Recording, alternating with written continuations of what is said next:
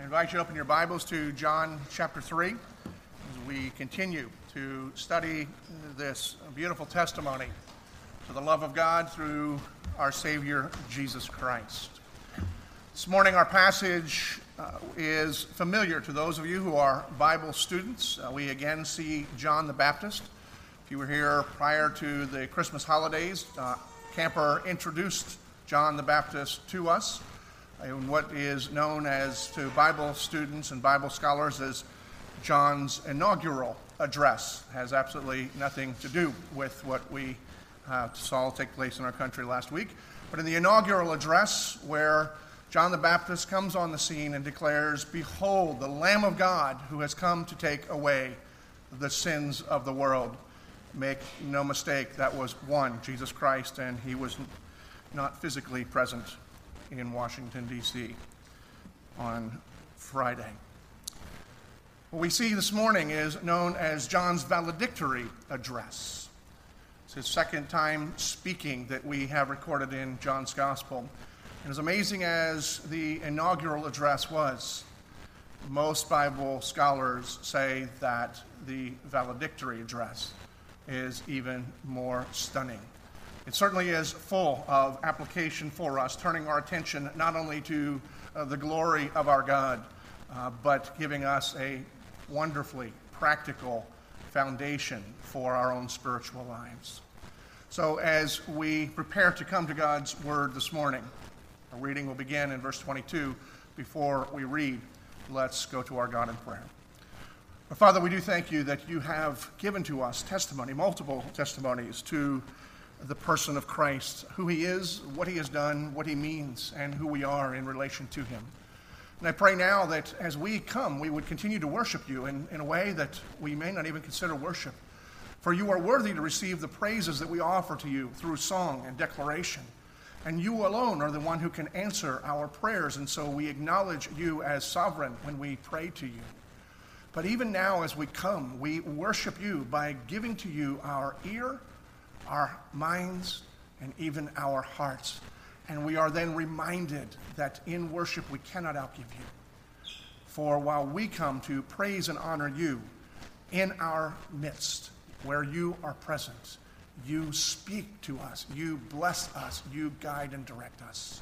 And we pray that you would do that even now as we take these moments to consider your word. May they result in your people being renewed in your grace, strengthened for the callings that you've placed upon us, that we, along with those that we may bless, will join together for the praise of your glory and grace. We pray all this in the name of Christ, our Redeemer, our King. Amen. Our reading this morning, John 3, verse 22. I'm going to read through verse 30. I know our bulletin says 36, but for the sake of time, I'm only going to deal with up to verse 30, so we'll come back to the other part at another time. Hear the word of the Lord. After this, Jesus and his disciples went into the Judean countryside, and he remained there with them and was baptizing. John also was baptizing at Aenon near Salim because the water was plentiful there, and people were coming and being baptized, for John had not yet been put into prison. Now a discussion arose between some of John's disciples and a Jew over purification. And they came to John and they said to him, "Rabbi, he who was with you across the Jordan, to whom you bore witness, look, he's baptizing, and all are going to him." John answered, "A person cannot receive even one thing unless it is given to him from heaven. You yourselves bear me witness that I said I am not the Christ, but I have been sent before him. The one who has the bride is the bridegroom. And the friend of the bridegroom, who stands and hears him, rejoices greatly at the bridegroom's voice. Therefore, this joy of mine is now complete. He must increase, but I must decrease." The word of God's word to us. May he bless us, granting us not only understanding, but shaping us according to it. Most of us manage to go through a good portion of our lives without having our view of life seriously challenged. That is until some event comes along and calls everything that we have believed into question. And then we all become like George Bailey from the movie It's a Wonderful Life, and we begin to wonder whether or not there was any doesn't matter at all whether or not we had spent our time here on earth. We may wonder whether there's any evidence that God actually cares for us. At those times we are shaken to our core, regardless of what it looks like on the outside. We are undone. We don't feel on firm foundation. And that's an experience that's common to most, if not all.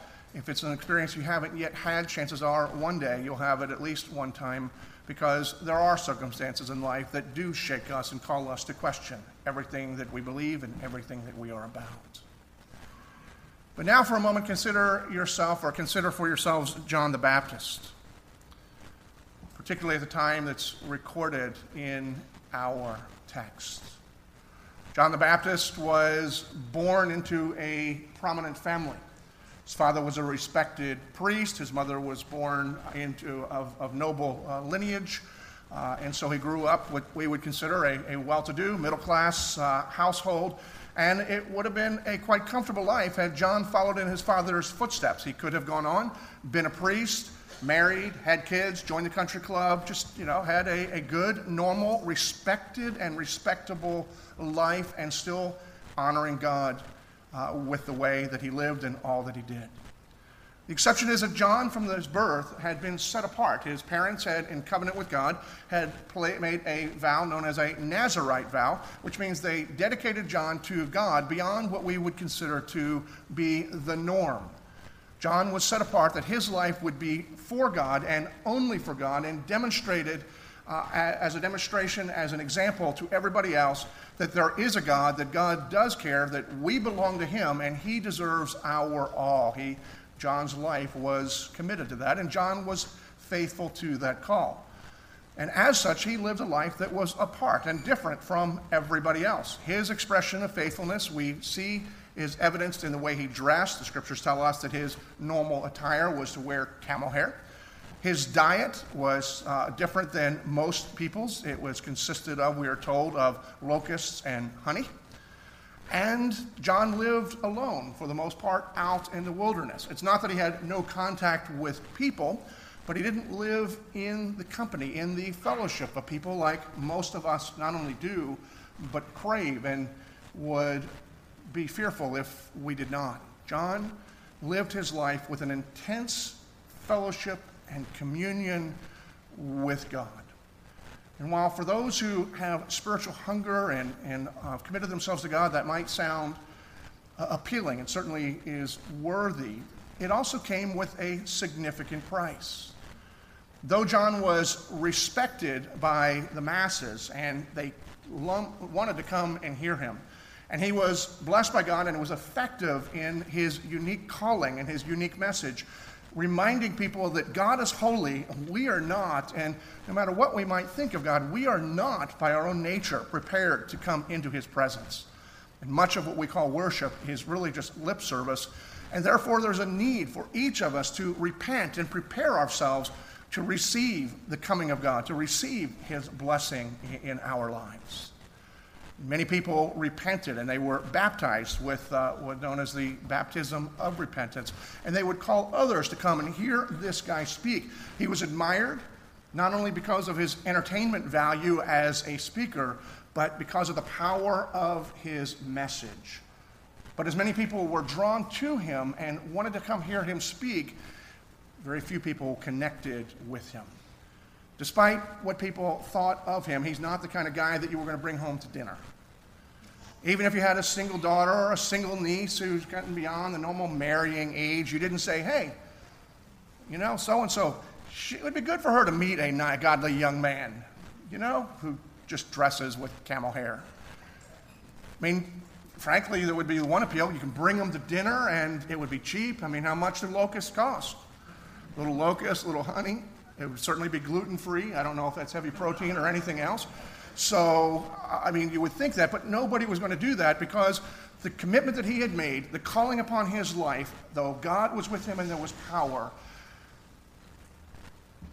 he just made people uncomfortable and therefore was not really in the same kind of connection with other people. He had paid a price for his faithfulness, although not only did people respect him, God honored him, and even Jesus described John as being the greatest man born of a woman walking the face of the earth. And so in many ways, we see how different he was, but Jesus' summary is he's the best man.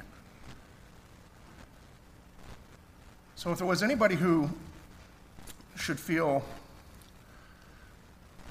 that they can expect God's blessing, if we were to look at John's life and think if there's anybody who has lived, that we would expect the hand of God to continue to be upon them and to bless them, John the Baptist would seem to be that guy.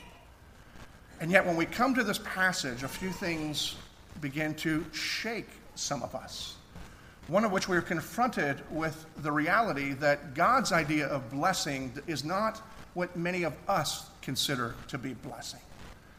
In other words, when we pray, Lord, bless us, we are not asking for what we see happening in John's life in this passage as it's unfolding before us, and even what happens in John's life as it comes later.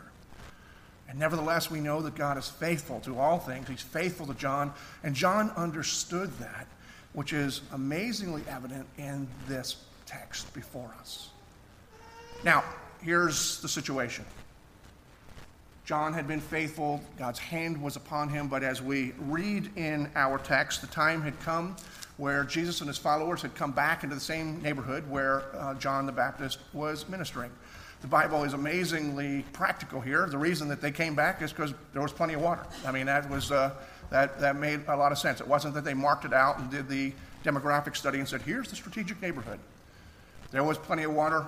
People could come out and it could be baptized. So now you had not one group, but two groups baptizing people coming out in the same neighborhood. Now, we're told that one of the Jewish leaders, probably a Pharisee, came out and began talking with some of the disciples that were still with John the Baptist. He was curious. You're both declaring the same message, you're both baptizing in the same way, and the baptisms have the same significance, so which one is better? I mean, why waste your time going to the one that is just kind of, why go to the minor leagues when you can go to the major leagues? And the disciples, who no doubt had been noticing a trend, this kind of unnerved them. It unhinged them.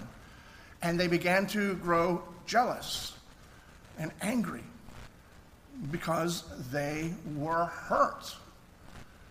And so they go to John the Baptist and say, you know, this guy whose ministry you launched, the one who you gave the endorsement to by declaring, behold, the Lamb of God who takes away the sins of the earth, it was fine when he went away. But now he's back and he's stealing all of our business. He's taking all of our sheep. And his light is eclipsing yours. It's very easy to understand the attitude the disciples had. They had also committed to be with John. They had sacrificed in some ways. They loved the Lord, which is why they were with John. And they were fully committed to him, but clearly they didn't yet understand. And it's quite evident the reason they went to him is he wanted something to be done. Maybe John would go back and tell the guy to go move your lemonade stand someplace else. This is our neighborhood. This is our territory. We'll be on the same page as long as we can do it in separate places. But the disciples of John the Baptist had misunderstood. And John's response is absolutely amazing, not only in the sense of humility that it demonstrates in this person, but with the wisdom that he also offers to his disciples and to those of us who are listening in.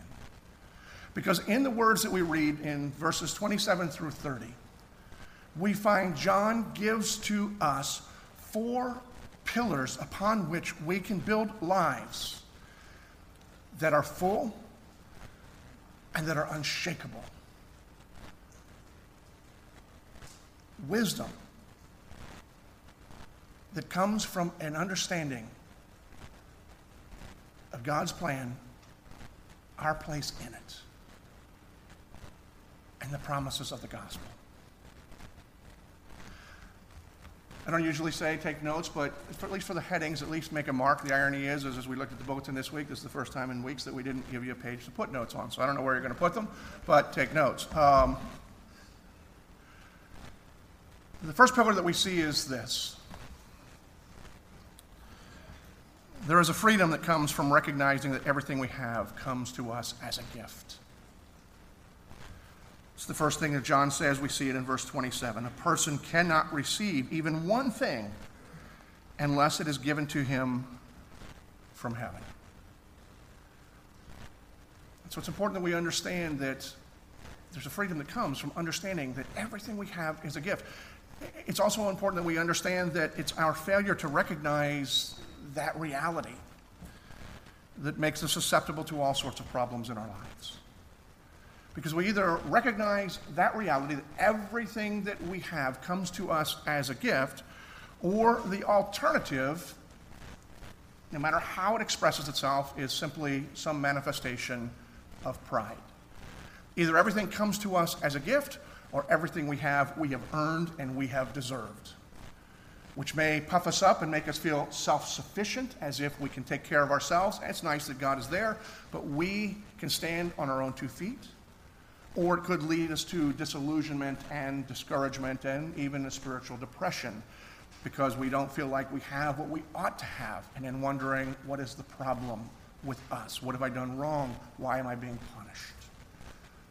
Both of those are expression of pride. Pride is not only the puffed up and thinking yourself superior. Spiritual depression, I'm not talking about the chemical aspect with some of you that struggle with that, but the spiritual depression is simply pride turned inward on yourself. And that's the alternative to recognizing that everything is a gift. And we need to recognize that pride is sinister. Pride is the one sin that is beneath every other sin. Historically speaking, we see pride in God's world. It was pride that led Lucifer, who was known as the angel of light, the morning star. It was his pride that made him declare war on God and become his enemy. It was pride that led our first parents, Adam and Eve, to turn from God because they wanted to be like God.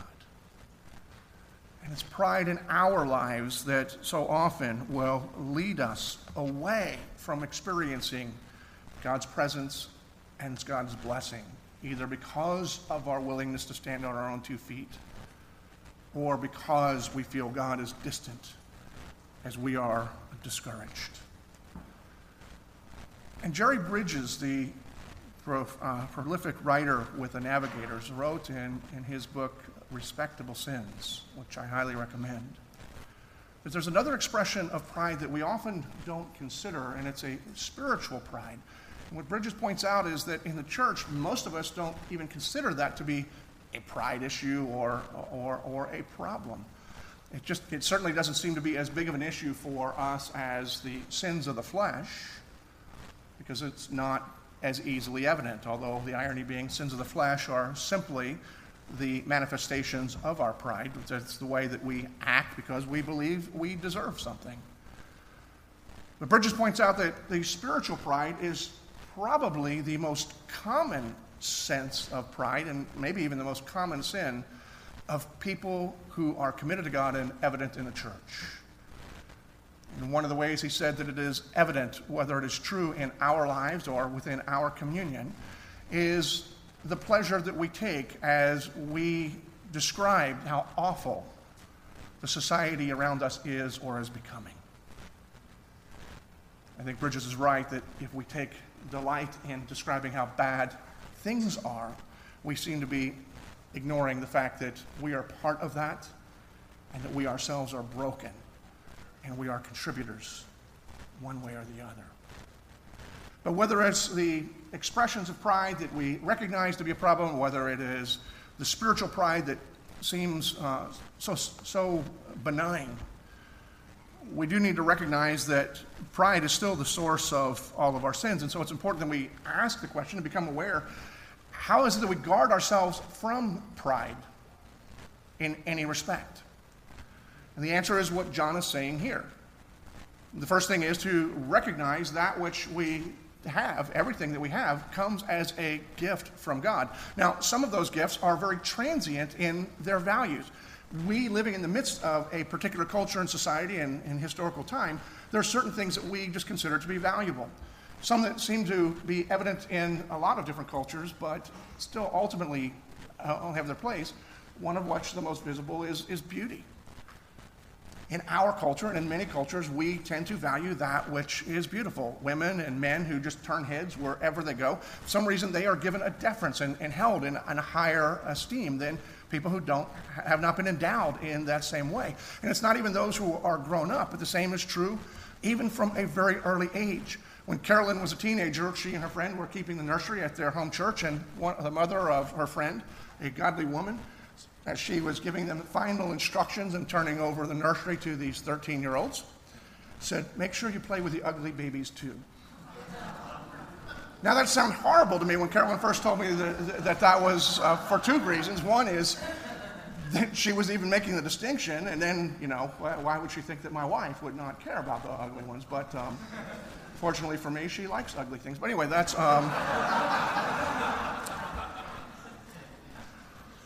But studies have told us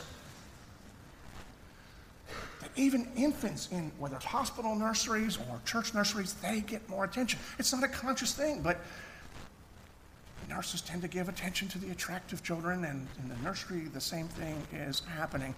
And it's because there's just something in us that it's drawn to, and we elevate and we consider beauty that is something to be valued, as if beauty itself says something about the inherent worth of the person or about the person's character.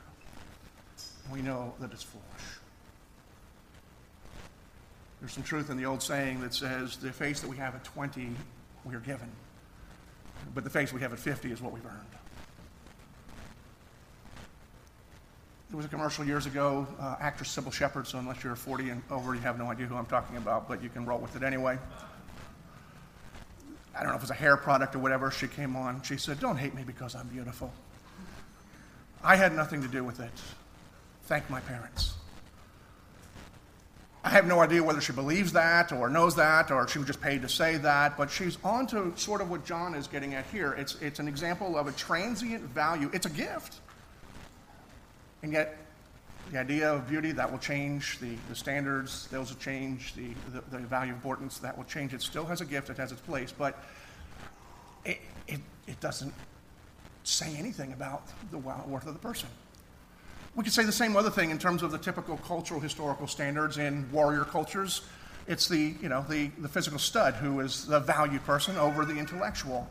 But in technological culture, it is the computer geek that people like and against the person who's the physical specimen. These are values these are gifts that each of them are given. But in a culture, we tend to look at people as if those attributes measure them in some way.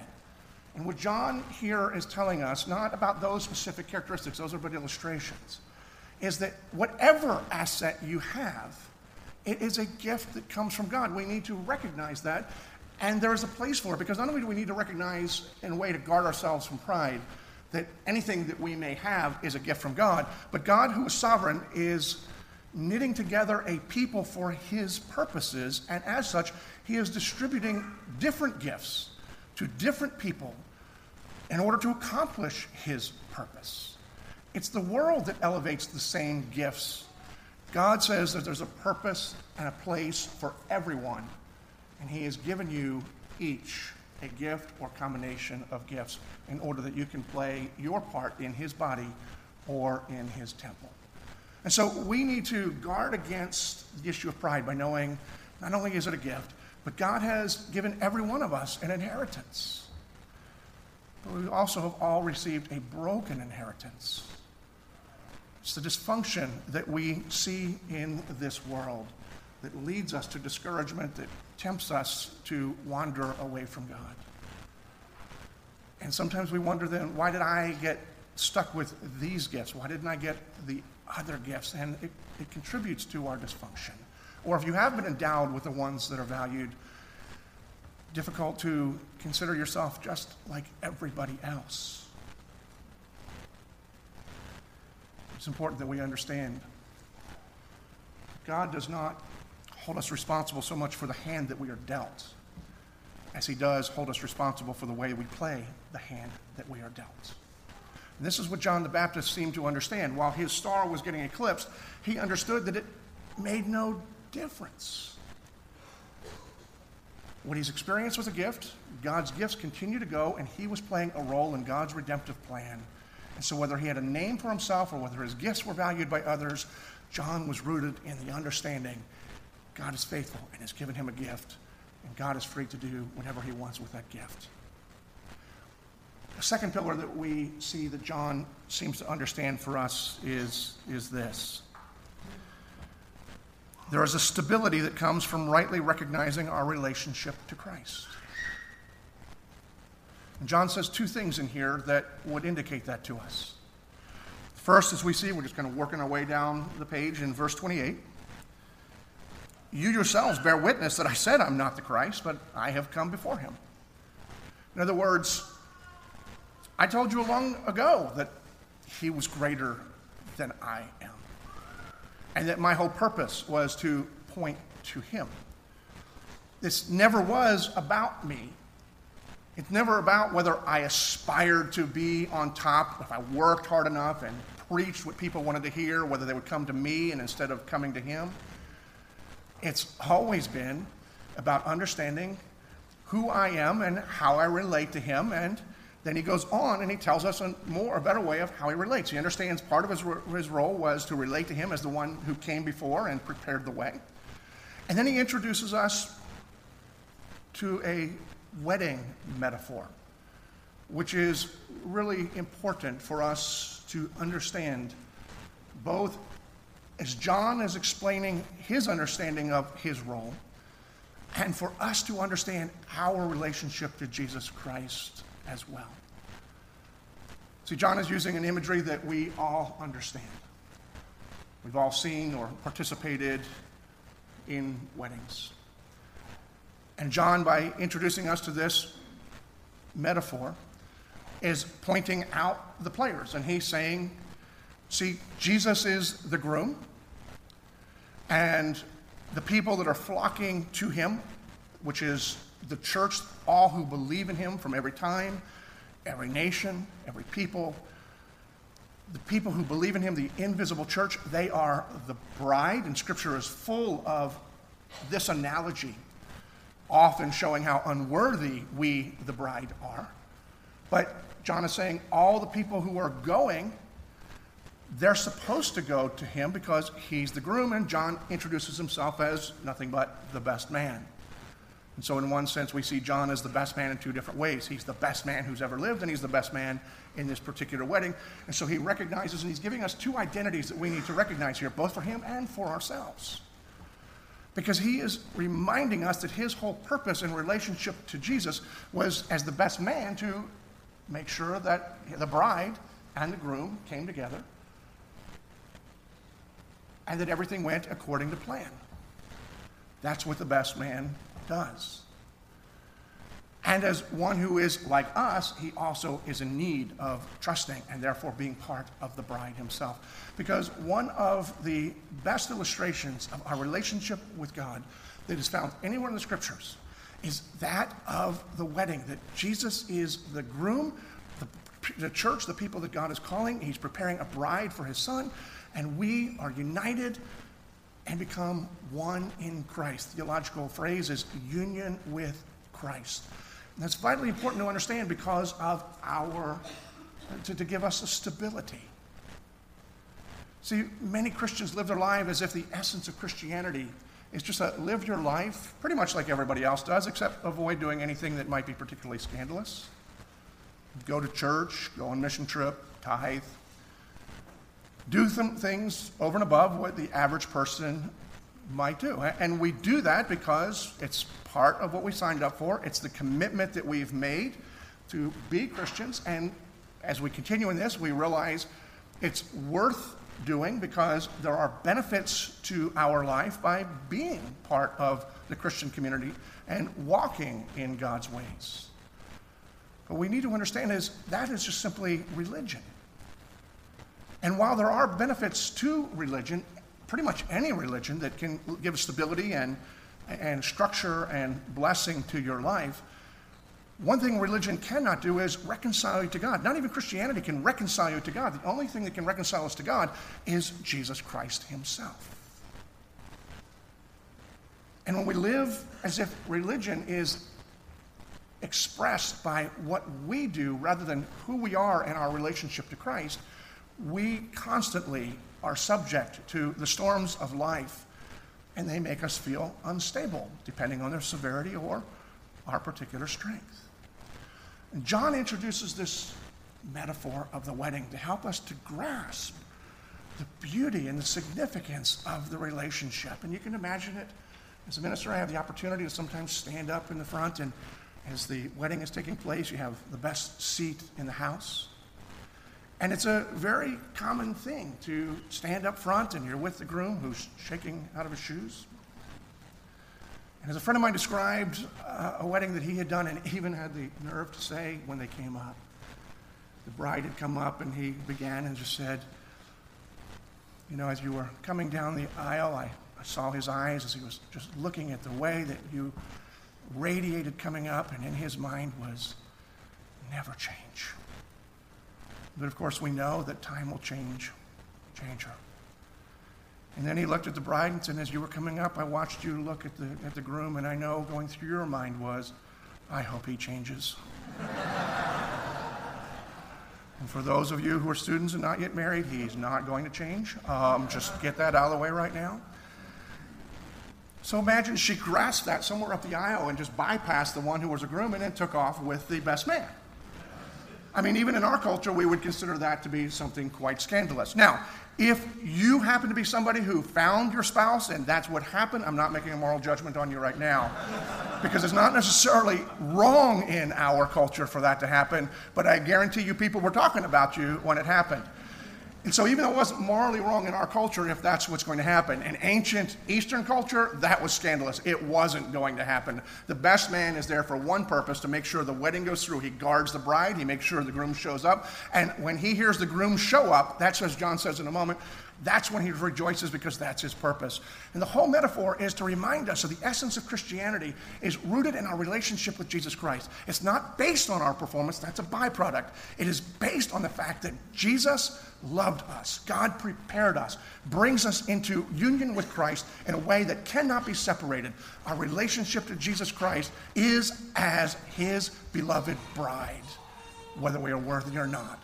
And it is that understanding that gives us a stability when we have failed, when we are being faithful and things seem to be going different than we think ought to be right. It's what John seemed to understand. He understood his relationship. And we need to understand that relationship as well.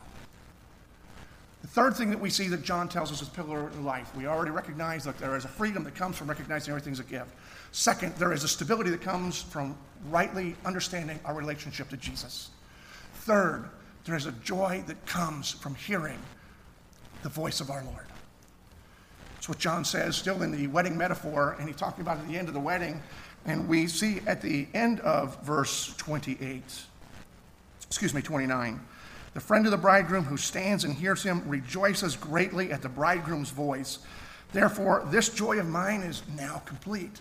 In other words, the fact that Jesus was proclaiming and people were going to him is actually what brought joy to John the Baptist. It was his purpose. Just as the best man, whether he introduced the bride and the groom, he has fulfilled his purposes, and when the I do's are declared, he has a joy. Even simply hearing the voice of the one he loves, of his friend who has entrusted this to him, he says, not only do I have joy, but it's complete, I just like hearing his voice. Now, some may say, okay, that's fine, but what in the world's that got to do with us? I mean, we're going to hear God speaking like John the Baptist heard Jesus' physical voice. I mean, I know in some traditions, particularly among conservative Reformed Presbyterians, the whole idea just makes people shudder. It kind of freaks them out. God's going to actually talk to us, and so we convince ourselves that God doesn't speak, except for we'll just study and read this book. Except that God continues to speak. But on the other side of the equation, we have other people who seem to think that everything that comes into their head is a message from the Holy Spirit.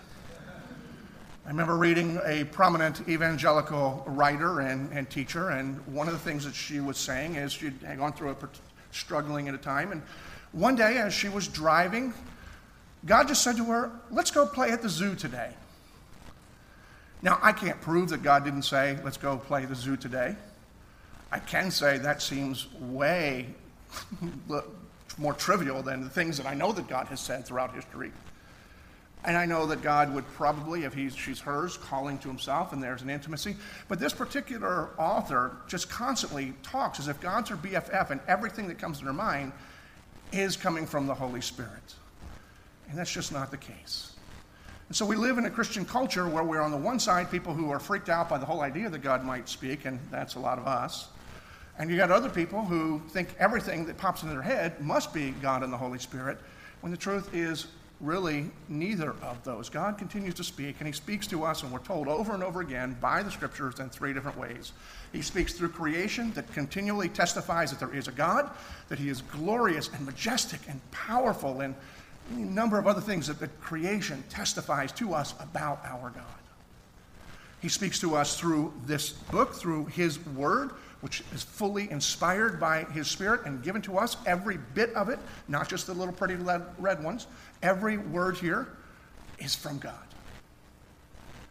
And he continues to speak to us by his Spirit, which we theologically would call, as part of our sanctification, not revelation, but the illumination of God, as he takes the truth of his word and applies it to our particular circumstances, as he speaks to us in subtle ways. And while it's just very difficult, we also can learn to understand and distinguish the voice of God from whatever else pops into our own heads. And not only can we, but there is a practical value in doing so. And we learn to understand and to distinguish the voice of God and to hear the voice of God the same way we learn to hear and to distinguish the voices of our family members and our friends. We spend time with them, we talk to them, we know what they sound like, we know what they would say. And the more time you spend with God in this written, authoritative voice, the more clearly you will be able to distinguish God's Spirit speaking to you, because he will sound very much the same. And practically speaking, this brings us not only comfort, encouragement, instruction, but ultimately joy. So a British pastor, theologian named Martin Lloyd-Jones, prominent in the middle of the 20th century. And he, in one of his books, Spiritual Depression, makes this observation: don't you realize that most of your problems is because you're spending too much time listening to yourself and not enough time talking to yourself? Now that may seem odd considering the subject, but it's not. It's appropriate, because what we're listening to is the voices that speak to us, whether it's our own, whether it's the world, or whether it is the enemy. And we just listen to that and we get undone. And what he's saying is we need to be speaking to ourselves. What should we be speaking to ourselves? The promises of God. And when we speak the promises of God, it strengthens and secures us. Historically speaking, nobody better illustrates this, to my understanding, than Martin Luther. Martin Luther, who was passionately seeking after God, but was also very aware of his own failings and his own shortcomings. Speaking before a group, he was just testifying to his own somewhat regular experience. And he said that at times the enemy will come and say, "Martin, you are a liar and greedy and lecherous and blasphemer. You're a hypocrite, and you think you can stand before God?" And Luther's response to that sense, that accusation and disparaging, here's what he says: "So when the devil throws your sins in your face and declares that you deserve death and hell, tell him this: I admit that I deserve death and hell. So what? Because I know one who suffered and made satisfaction for all of my sins on my behalf. His name is Jesus Christ. He is the Son of God. And where he is, that's where I shall be." See, Luther was able to stop listening to himself or to the enemy, because he could distinguish the voice of the Spirit from the voice of the evil spirit, or even his own. And he was able to talk to himself with the promises of God, understanding his relationship was based on his union, that he was the bride of Christ, not based on his failings and his performance. And so not only is he relieved by that thought that he will be with Christ, not only forgiven, but in the glory of God's heaven, is a source of joy. And John the Baptist understood this. And finally, and for the sake of time, I won't develop this as much, but it is very much important. The fourth thing that we see, the fourth pillar for foundation is this. There is a significance that comes from living for the glory of God. That's what John is saying in verse 30 when he said, he must increase, I must decrease. What John is saying in more concise words is really the practical answer and demonstrated in his life to the first catechism question of our church. What is the primary purpose of man? And the answer, the primary purpose of man is to glorify God and enjoy him forever, and I actually prefer John Piper's rewriting.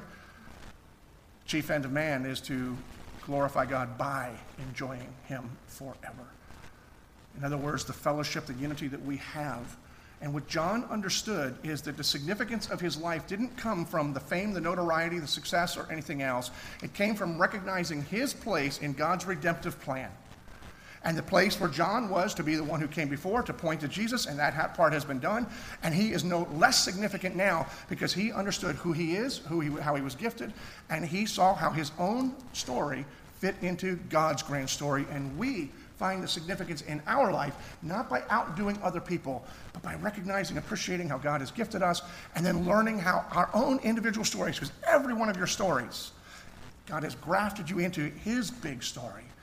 Every one of our stories fits into God's plan, and we find our significance not in being the star of our own little show,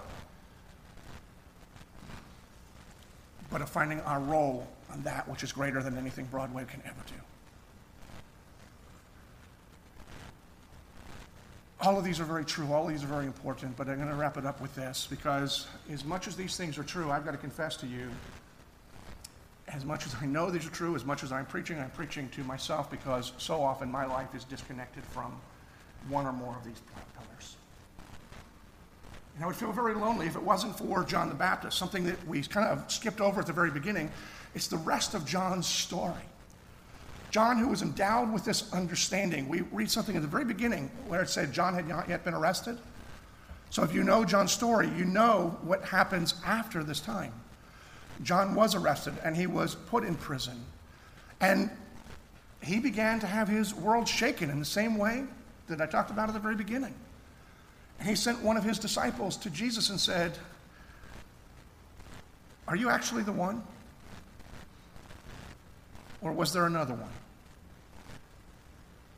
This man who was endowed with the Holy Spirit before he was born, this man who was appointed the forerunner, this man who was endowed with prophetic wisdom, and he, like me, is racked at times with what he understands and doubts.